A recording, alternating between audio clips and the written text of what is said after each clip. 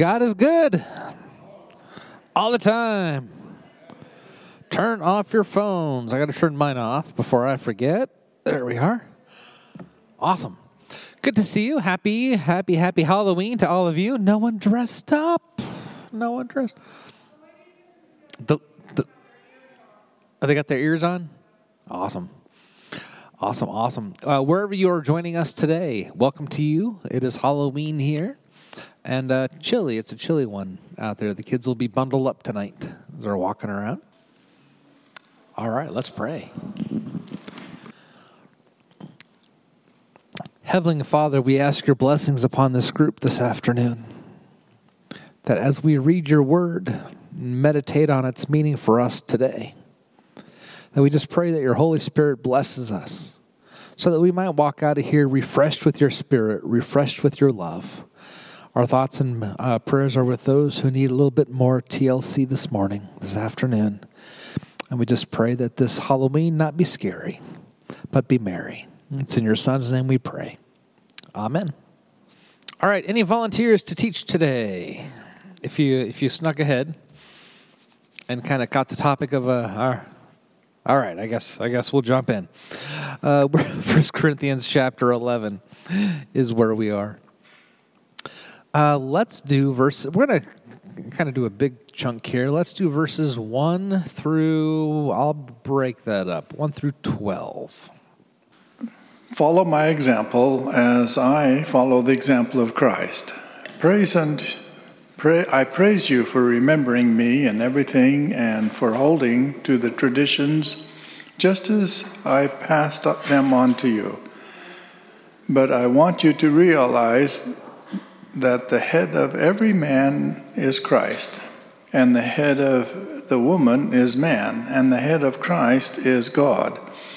Every man who prays or prophesies with his head covered dishonors his head. But every woman who prays or prophesies with her head uncovered dishonors her head. It is the same as having her head shaved. For if a woman does not cover her head, she might as well have her hair cut off. But if it is a disgrace for a woman to have her hair cut off or her head shaved, then she should cover her head. A man ought not to cover his head, since he is the image and glory of God. But woman is the glory of man. For man did not come from woman, but woman from man. Neither was man created for women, but women for men. It is for this reason that a woman ought to have authority over her own head, because of the angels. Nevertheless, in the Lord, woman is not independent of man, nor is man independent of woman. For as woman came from man, so also man is born of woman. But everything comes from God. All right. Any questions before we move on? What? Ooh. All right. We'll dive into this a little bit. It'll be on the YouTubes forever. Follow my example. Maybe your Bible says, imitate me. Paul knew he followed Jesus, so he did not hesitate to tell the Corinthian Christians to imitate his walk with the Lord. He simply did what he told his young associate Timothy to do in 1 Timothy. He tells Timothy, be an example to the believers in word, in conduct, in love, in spirit, in faith, in purity. Wouldn't it be great if you could follow the example of all your religious leaders? Wouldn't that be a world to live in? Yeah.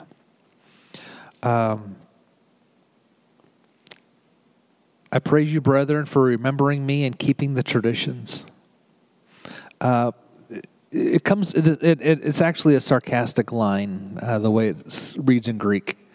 In fact, they did not remember Paul in all things. They disregarded him as they saw fit, and they did not keep the traditions as they should have, at least in that time and place.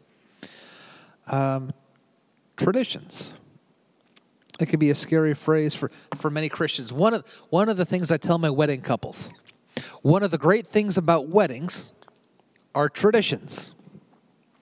One of the horrible things about weddings, traditions. Just for fun, give me a wedding tradition. If you're going to have a wedding, what has to be there? The brides. It's always nice to have the couple there, right? Yeah. Got to have cake. Got to have the rings. Flowers. Got to have flowers. Something old, something new, something used, borrowed. Something blue. My wife had blue underwear. That's what she had. Light blue, but blue. I know. But she also had, guess what she had in her shoe? Penny. No one does that anymore. It's not there. 26 years of doing weddings, every time there's a ring. I've never done a wedding without a ring. But all the other traditions are topsy-turvy. Bride doesn't always wear white nowadays. I was just going to say, I wonder why kids this day and age, young people, don't want to do tradition anymore. You know, tradition was so important to us. We tried to do the right thing, do what our parents did, and now they just don't. They don't. I'm thinking even holidays and things like that. It doesn't seem, I know it's a global world and the kids live far away sometimes, but they don't seem to need that closeness of family anymore. I'm not talking about my own family. I'm just talking about other people that I know that have awful holidays, sad holidays, because their kids don't seem to care. And I think old tradition is wonderful, and I wish it could come back again to some of these young kids. Something needs to be important to them. That's the key phrase for me anyway. Is what's important to you? And I tell the wedding couples, do what's important to you. Stephanie, she did the bridal, or she flung the bouquet. What's the tradition for the guy? Yeah, my wife said there is no way that we're going to do that garter. The last thing she wants was her uncles to see me try to go after that thing. So we didn't do the garter thing. For a toast, we did a toast. I don't drink. Never. 50 years, I've never had a drop of alcohol. But the DJ's like, it's time for the toast. Here's your champagne. Like, I'm not drinking. He goes, you have to. It's your wedding. Like, we're paying you. You don't tell me what to do. So we did it with Pepsi, of all things. Do the traditions that's important to you. But for the next generations, they're reevaluating a lot of the traditions that maybe I hold dear, maybe that you hold dear, and they're remaking them into their own thing. My own grandma's like, someday, Mike, all of these little things in this curio cabinet will be yours. I don't want to. I don't collect those little German angel thingy-dinkies, whatever there. Hummels. I don't collect Hummels. And someday I'll tell my children, you all get all my baseball cards, and I know they're going in the fireplace when I die. But yeah, Paul's talking about traditions. And here's a sarcastic line. Thanks for holding on to the traditions, just as I pass them on to you. Because we have a problem here. We have Gentiles. We have Jewish folk coming together to become Christians. Who wins in the tradition category? Who won in your family when you got together with your spouse? What traditions did you keep and which ones did you get away? My spouse, we've been together 26 years. Our biggest fight still to this day was our very first Christmas. Nothing like the birth of our Savior Jesus Christ to cause so much division in the family. What does your family do? What did my family do? They were different. And I just assumed that she would just carry on with my traditions, and didn't work out that way. No. We had to come up with our own thing to make it work. But yeah, traditions. The traditions that Paul delivered to the Corinthian Christians were just simply the teachings and practices of the apostles. Now they kept some of their old traditions.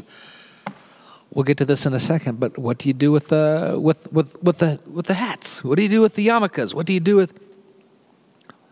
This is the way we've always done it. This is the way it's going to be. And the Christian church was trying to figure out, how much of this do we keep? Do we keep doing Sabbath on Saturday, or do we go on Sunday? How are we going to make this work? And are we going to make something new? He goes into the head of every man is Christ, the head of every woman is man, and the head of Christ is God. And Paul kind of set the foundation for the teaching for the rest of the chapter. What Paul's really trying to get to is some form of order, some form of authority, some form of accountability. Everything comes from God. Gentlemen, and think about the day and age, men and women had distinct roles. Who was in charge? Men. Women were considered second-class property. Do you want to go back to those days? I don't want to go back to those days. When Paul is writing this, that's just so much the worldview that you just couldn't get away from it. And I really think he's just making a metaphor here. Christ is head of the family. Christ is head of the church. Christ is head. Just like in that day and age, men was in charge of women. He's kind of making an simile here. I don't think Paul is saying for time, forever and ever, amen, men should be in charge of women, and that's the way it's going to be. I just think that's the world they lived in. And so he was trying to make a metaphor based, it's kind of like Christ in the church. Christ is head of the church. The church is not head of Christ.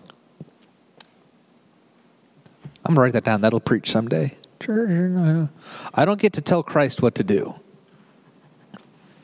There are days I wish I could. I have to love who? Everybody. United Methodists, how do we take this scripture? Well, like all scripture, we reflect on it critically in light of our biblical and theological inheritance. In the Bible, the creation stories tell Genesis of making God female and male in God's own image. Male and female, he created them. We're supposed to be partners. Equal. I try this in my own family. Steph and I have veto power over her decisions, and she has veto power over my decisions, like the big ones. Her veto power seems to work better, though. But we try. And when we disagree, then are we going to buy that car? If she don't want to buy the car and I want to buy the car, guess what? We don't buy the car. We move to the Northwest. If I want to move or she wants to move, we both have to figure it out, right? I just can't step in and say, this is the way it's going to be. Doesn't work like that. The Old Testament prophets speak for justice. They speak out against inequalities. They stand with the oppressed. Jesus Christ had women as friends, totally blew up the model of the day. If you read the Gospels, there's times when Mary and Martha are in the room. Not supposed to happen. They're supposed to be in the kitchen taking care of things. There's a story where Martha's like, Mary, stop listening. Mary, you're acting like a guy. Get in here and help with the kitchen. And Jesus said, blows up the model. Now there's things that I think I am still too close to the old model where it's hard for me to see another way. How my grandma used to say it, my grandma who's still around, grew up on a farming family, I remember her lamenting, the men inherit the land and the women inherit the dishes. Yeah, but hopefully, someday when I croak, hopefully my daughter and 2 sons will get equal shares. The Apostle Paul called the people of God to create a world where the gifts of both men and women are celebrated and used. out of Galatians. Again, trying to blow up the model. I really think Paul is way too close to the old ways that Jesus tried to open it up, and Paul is taking a step forward. He is taking a step forward, and I'll get to that in a little bit on where that comes to play. But we look at Scripture as our primary source of theological reflection, but we also use experience. What's been our experience? We look at our tradition, what has been the practice of our faith for 2,000 years, and we look at our reason. Like, does it make sense? Does this make sense? We support the full inclusion of women in every aspect of church life. We work to eliminate sexism and promote the full inclusion of women in as pastors, in sports, in education. It's just one of the things we do. And if you're a female and you feel called by God to become a pastor, let us know, and we will talk about it. But the idea of headship and authority, that's important to God. Christ is head, and Paul was just trying to share a metaphor of this is what it kind of looks like. Did you get the idea? Did the head coverings make sense, or was that confusing? I'm going to go with confusing because it was confusing to me. Dishonors the head because of this order of authority. It was inappropriate for men to pray under a head covering, and inappropriate for women to pray without a head covering. The idea of a head covering was important in this ancient culture. If you wear a head covering, it was a public symbol of being under the authority or protection of another. Slaves wore head covers. Matter of fact, that's where probably the yarmulke came from, as we are under the authority of God. So if you pray without the tradition of the day, again, Paul is pounding on the table a little bit. You all get to wear head coverings. You should not wear head coverings. You're all kind of mismashing this thing. Nowadays, 2,000 years later, we would wonder, why is this such a big deal? Right? Although maybe I'm old school, I grew up in a place where you took your hat off when you walked inside the house. Or if you eat at a restaurant, you take off your hat. I noticed this rule is nowhere out there nowadays. Or in worship, you take off your hat. Or before a prayer, you take off your hat. Before Star Spangled Banner, you take off your hat.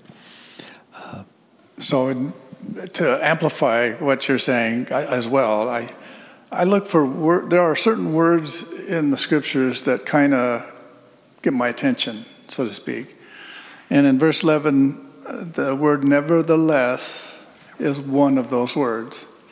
Because when you look at the definition, and I'm probably off on that, somebody will look it up and correct me, but it's basically saying what came before is less, but what is following is more important. And although those were traditions of that day, they are not today. And I don't think we need to apply them or adhere to them because of this word nevertheless in verse 11, where it says, nevertheless, in the Lord, woman is not independent of man, nor man independent of woman. For as a woman came from man, so also man is born of woman. But everything comes from God. That nevertheless mitigates all this stuff previous. And I don't really pay attention to it because it doesn't apply. And I'm kind of judgy that way when I hear the word nevertheless. But it applies in most cases that I have found.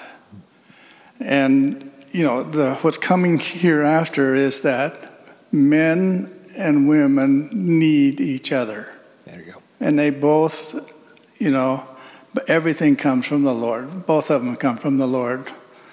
Although he has a technicality in the way Adam and Eve came about. But that's a technicality I also kind of put a broad brush on. Yep. Woman came from man, woman came from man, woman came from man. And then after the nevertheless. But man is also born out, like all you gentlemen, guess where you came out of? A woman. So if you want to get particular on who came from who, chicken and the egg. One reason that I see this as a positive 2,000 years ago. Again, 2,000 years ago. Men in charge, women subservient. Paul is saying, men, when you pray, this is women, when you pray. The fact that women are allowed in the church in a day and age when the synagogue was men only, in a day and age when the Gentiles were men only, the fact that women were allowed to pray in the same room together, huge step forward. Does that make sense? So, opening it up. I was in a church in the Northeast, two-tiered church. Right by the pulpit, there was a hole in the floor right here. The women were upstairs. The men were downstairs. And the preacher preached with his head somewhere right around that hole so both sexes could get the service. Made me feel weird because the pastor's looking up skirts. But the fact that they kept them separated. Old school. 2 weeks ago, we were out of town. Thank you, Jen, for taking care of this. But we stayed at a place. We got a VRBO. We stayed at a place that was basically a timeshare place. I walk in, sign up, get the place because we paid for it. We're not there for the timeshare spiel. To get our parking pass, we have to talk to this guy who was the timeshare guy. And he's like, "Hey, would you help us out by being in a class?" Like, no, just give me the parking pass. My sister comes in a half hour later. And first thing the guy says, "Should your husband be here? Where's your husband?" My sister is single as single can be. And he goes, "You don't have a husband? Well, what do you make a year?" Like, everyone could hear. And she, I'm not telling questions that were not asked of me. So it's still out there, right? But I sit in a chair of privilege where I don't see it as much. But a couple of you are older than I am. But do you remember the days when you couldn't get a credit card without your husband's signature? Yeah. Steph and I, we got married in 1997, not that long ago. Our first checking account. We were putting our names on the account, and we tried to do everything counterculturally. So I said, "Well, put her name first and then put my name." He goes, "We can't do that. The man's name goes first, and then your name, then the wife's name on the check." Like, does it flippin' matter? It's a check. He goes, "Well, the computer program automatically does it." I said, "Well, all right. So the bank that we're going to bank at will have my wife's name first." So according to their bank, I was female and my wife was male, because that's how they had to flip it on there to make them. It sounds silly, but it's just, we live in a world of patriarchy, and we're trying to do everything we can not to. So at least for Paul, this is a step forward. Women are at least allowed to pray in the room together. The hair thing. It's generally true that women's hair is typically longer than the male hair. Used to, right? Not always, but I'm looking out here right now. Yeah. Have you seen your kids? There are exceptions. I was a baby in the 70s, so I missed all of this for the guys. It'll come back eventually, but I won't have hair by then to worry about it. So there you go. I kind of get what he was saying about the word nevertheless, but I also have to balance it with verse 2 where it says keep keep the ordinances. Ordinances is order, is law. So he says, keep the law. But I understand what he was talking about where he says, nevertheless. My question, though, is on dishonors his head in verse 4.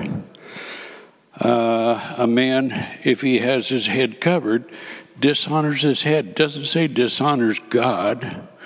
Doesn't say dishonors Jesus. Doesn't say dishonors the people in the church or those present when he's praying or prophesying. It says dishonors his head. I don't get that. I mean, and then same thing with the woman. You know, it dishonors her head and then talks about shaving her head. You know, how is that dishonored? My previous wife died of cancer and had chemo and lost all her hair. And I used to help her take a shower. And I said, it's no big deal, you know. Yeah. So what? You don't have hair, you know. You're cuter that way. I can see more of you, you know. So I don't get the dishonor of the head, whether it's covered or not covered, or, you know, hair long or short or no hair. I don't get it. Yeah, my guess here is that Paul is really playing a metaphor of head of household. For a man who prays or prophesies with his head covered, dishonors his head. Not so much this head, but being head of the family or head of something. That's how I read it. I think he's making a play of words. And again, it's an old tradition that we don't see as much, but back in that day, head coverings meant stuff, social structure, social class. I remember I walked into a bank. I was at a church. We were short on cash, and the senior pastor said, "Let's go talk to this guy. He's got $100,000." And I wore my ball cap that day. If I knew I was going to see a big old rich banker, I would have dressed a little differently. But so we walk into his office. Guess what I do? Hat in hand. This means something, right? I don't think the youngest generation knows what that means to have hat in hand. It means please. It's a form of begging. Right? You're in charge. I'm asking. All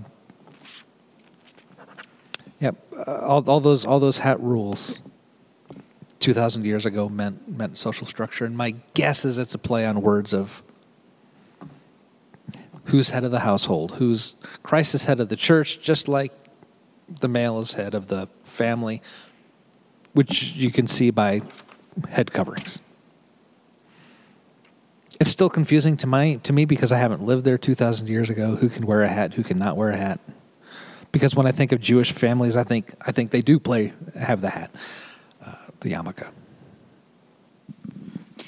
I was going to ask you that because it seems to me that those in the Jewish faith, the man has to have the yarmulke on, and the women don't wear a covering, from what I've seen. So when they go to temple and that, they always wear that yarmulke to pray before God and their shawl and all that. Is this maybe against the Jewish traditions? A little bit. I once asked a rabbi. So I go into this synagogue, and the nice thing is they have a whole basket full of yarmulkes for people like me to come in and figure out how to put it on. And I asked, why the yarmulke? And he goes, we don't know. But one tradition is that servants wore hats to show that they were servants. They were not free people. And so we wear it to show that we are not free people, but we are in service to Yahweh. How that relates to this? Because this is the opposite, isn't it? Yeah. All right, let's catch the next paragraph because it also talks about hair and head coverings. 13 to 16. Judge for yourselves. Is it proper for a woman to pray to God with her head uncovered?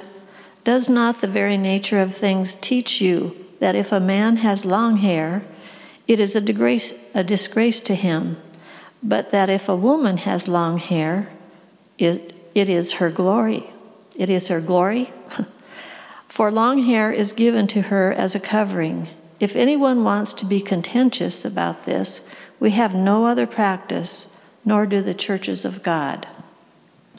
Paul speaks to those Christians who come from a Jewish environment. In the Jewish community, even men covered their heads while praying, and it was therefore inconceivable for a woman to pray to God with her head uncovered. Their own experience taught them that women should observe the customs of the head covering when the church meets. Short hair was common for men. Long hair was common for women at the time. Because of this verse, some churches have even taught that it's a sin for a man to wear his hair long, even though every picture we have of Jesus has long hair and is white, but that's another story for another time. But long hair by itself can be no sin. Paul had long hair for a time in Corinth as part of a vow. He made a vow at Acts chapter 18 where he didn't cut his hair for a year.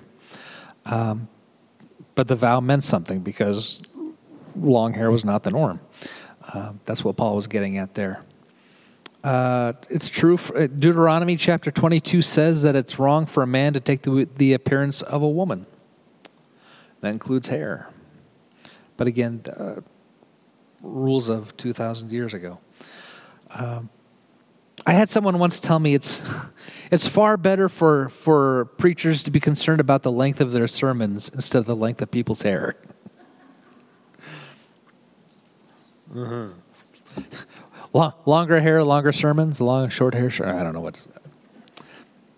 I love the line. If anyone wants to be contentious about this, we have no custom. Like we're starting something new. This is the church. Jesus is starting a new thing. Maybe he just wanted to reform Judaism, but Judaism wouldn't reform, and so a new thing is coming to birth. If anyone wants to buy it, why are we fighting about this? We have no such custom, even though we talks about traditions of before. But it's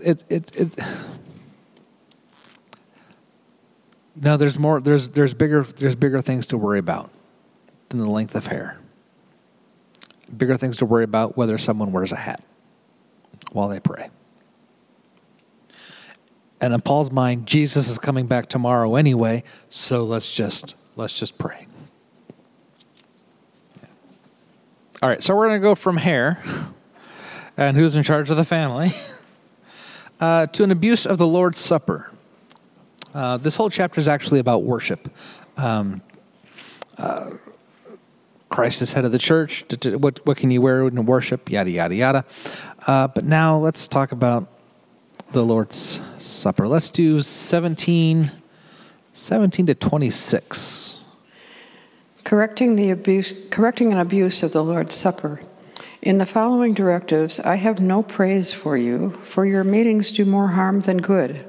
In the first place, I hear that when you come together as a church, there are divisions among you. To some extent, I believe it. No doubt there have to be difficulties among you to show you which of you have God's approval.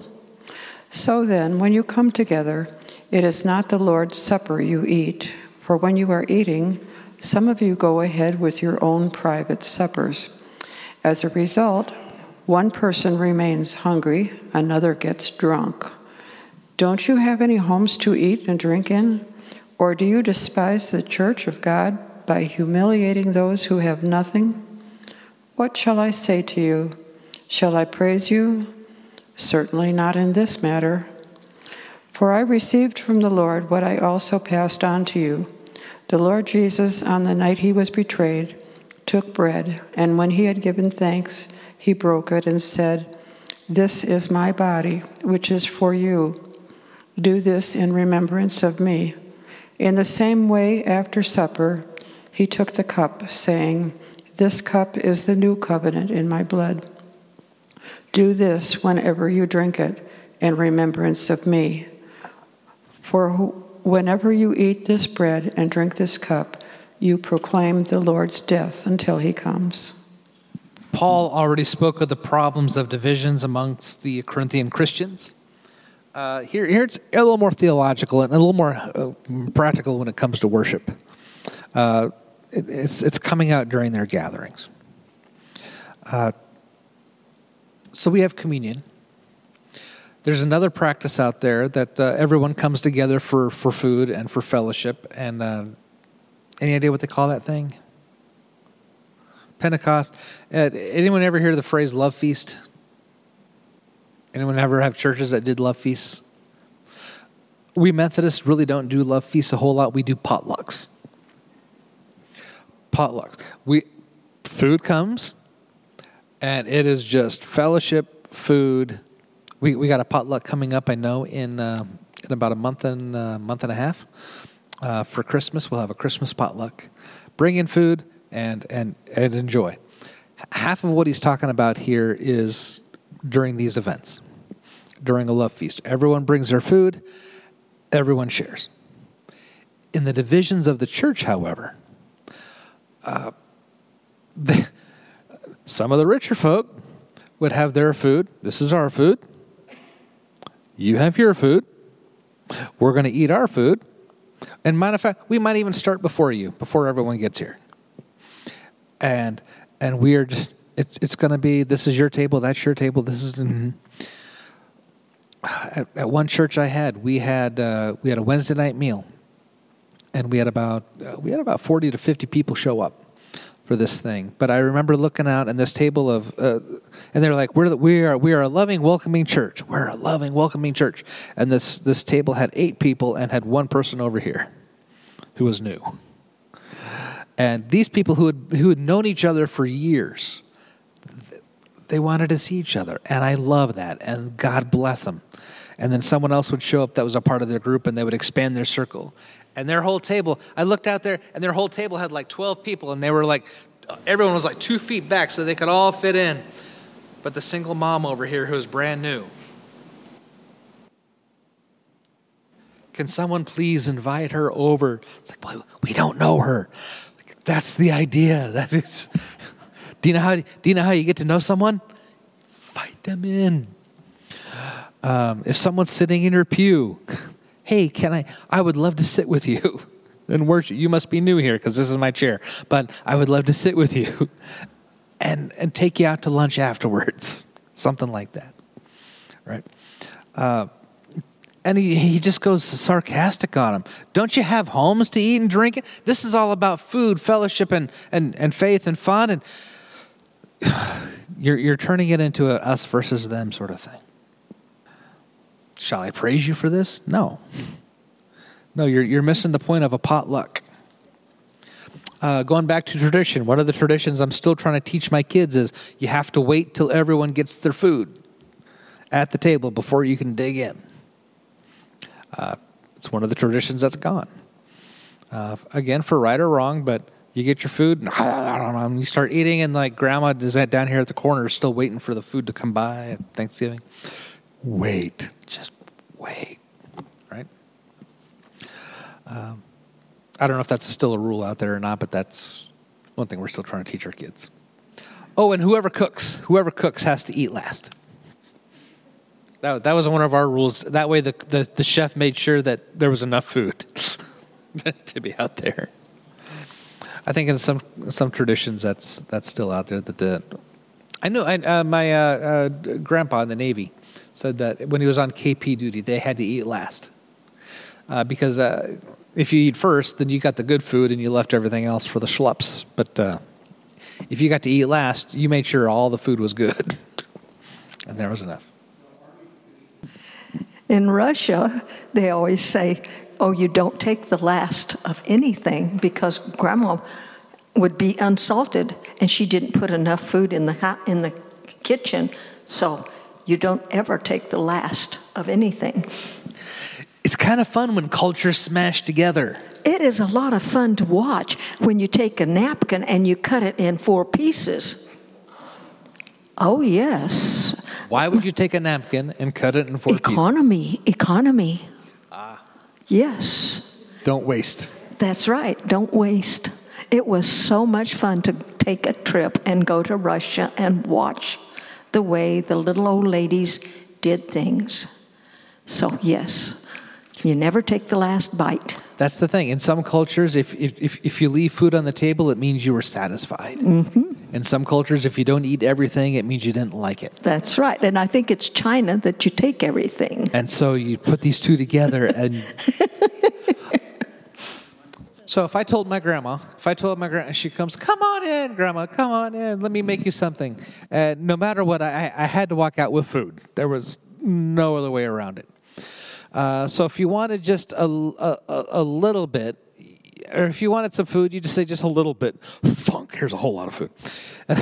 And if you wanted just a tiny bit, you'd say just this much. And she'd, thunk. And if you didn't want any food at all, you'd have to kill her because that you couldn't get out of there without food. I know you don't insult Grandma. Yeah, awesome. And then it moves into the Lord's Supper, and this is where we actually get a lot of the words for the institution that we do for communion. We don't get it from the words of Jesus; we get it from Paul here. This is the cup of the new covenant. Granted, the Gospel of John has the same words, but we get the Eucharist liturgy straight out of 1 Corinthians here. All right, let's do verse 27 to the end in the time that we have. So then, whoever eats the bread or drinks the cup of the Lord in an unworthy manner will be guilty of sinning against the body and the blood of the Lord.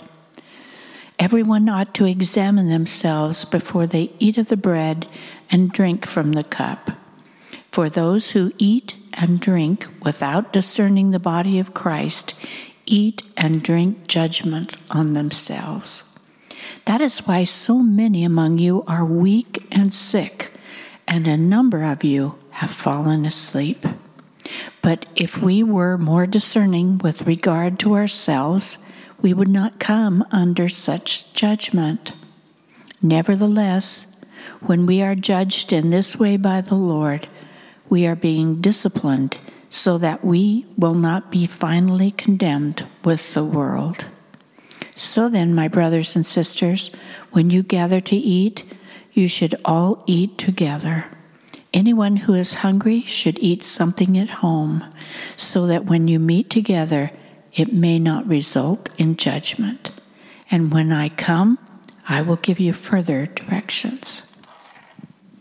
Paul warns the Corinthian Christians to treat the Lord's Supper with reverence and to practice it in a spirit of self-examination. It's not with the thought of excluding others from the table, but just preparing ourselves with the right heart. In the Catholic Church, you need to take confession before you can take communion, or at least have confession within a certain amount of time so you didn't big time sin before receiving the bread and cup. In the full liturgy that we do once a year, here there's a prayer of confession in there. So we're ready to go to take the bread and take the cup. Truth be told, in a good Puritan sense that we kind of believe, none of us are worthy of what Jesus gave, and so we take it with that sense of grace. For this reason, many are weak and sick among you, and many sleep, i.e., what do you think sleep means in this case? Dead. It doesn't say how or it almost alludes to you messed up the Lord's communion, so some of you didn't make it to the next Sunday. We don't know what that means or how that happened. We don't think God would kill anyone because they took communion in such a way. But chances are, chance, fate, disease, pestilence happens to us all, and that made it in here.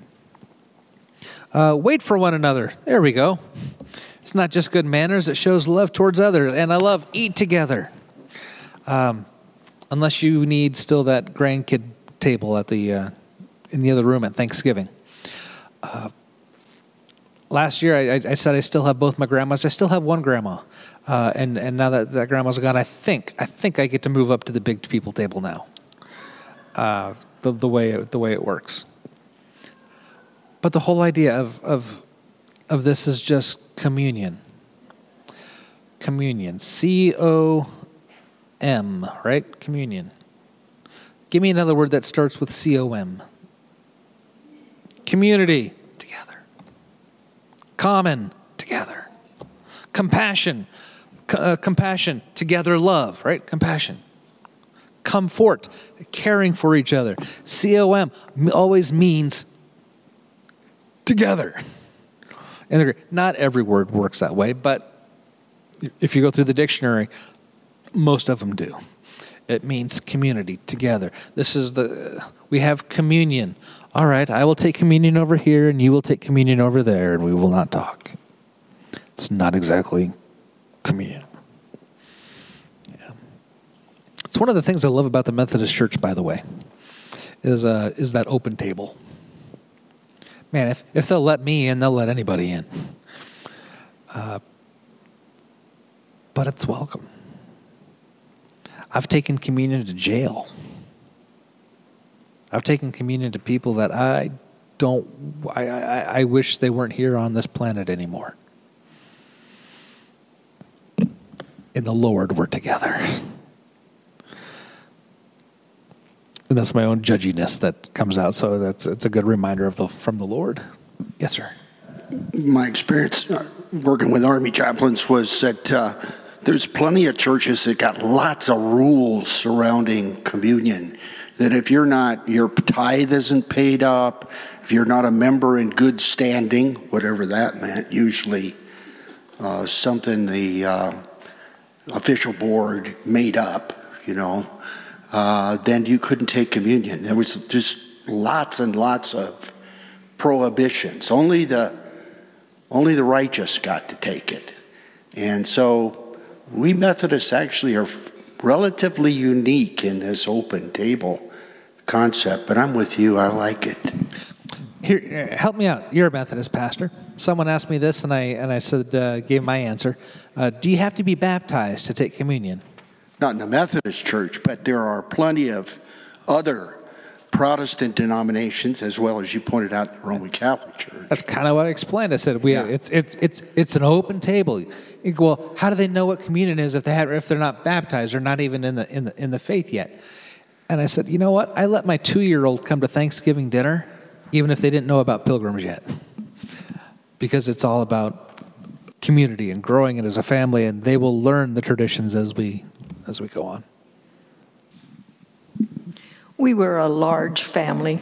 My grandfather had 28 grandkids.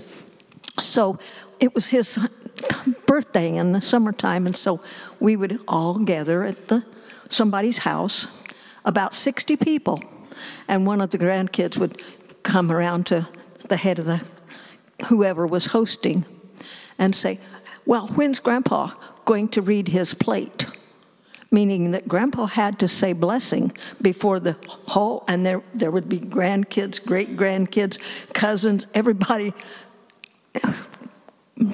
family or not, came, but Grandpa had to say his plate before you got to start. Yeah, he had to read from the food. Lord. Well, whatever traditions that you have, if they mean something to you, keep them. If they don't mean something to you, we're a new creation in the Lord. You get to create the next tradition for the next generation. And may we still go, though, with the love, the care, the mercy, and the grace. Some things never go out of style. And the family of God said, Amen. Thanks for coming down today.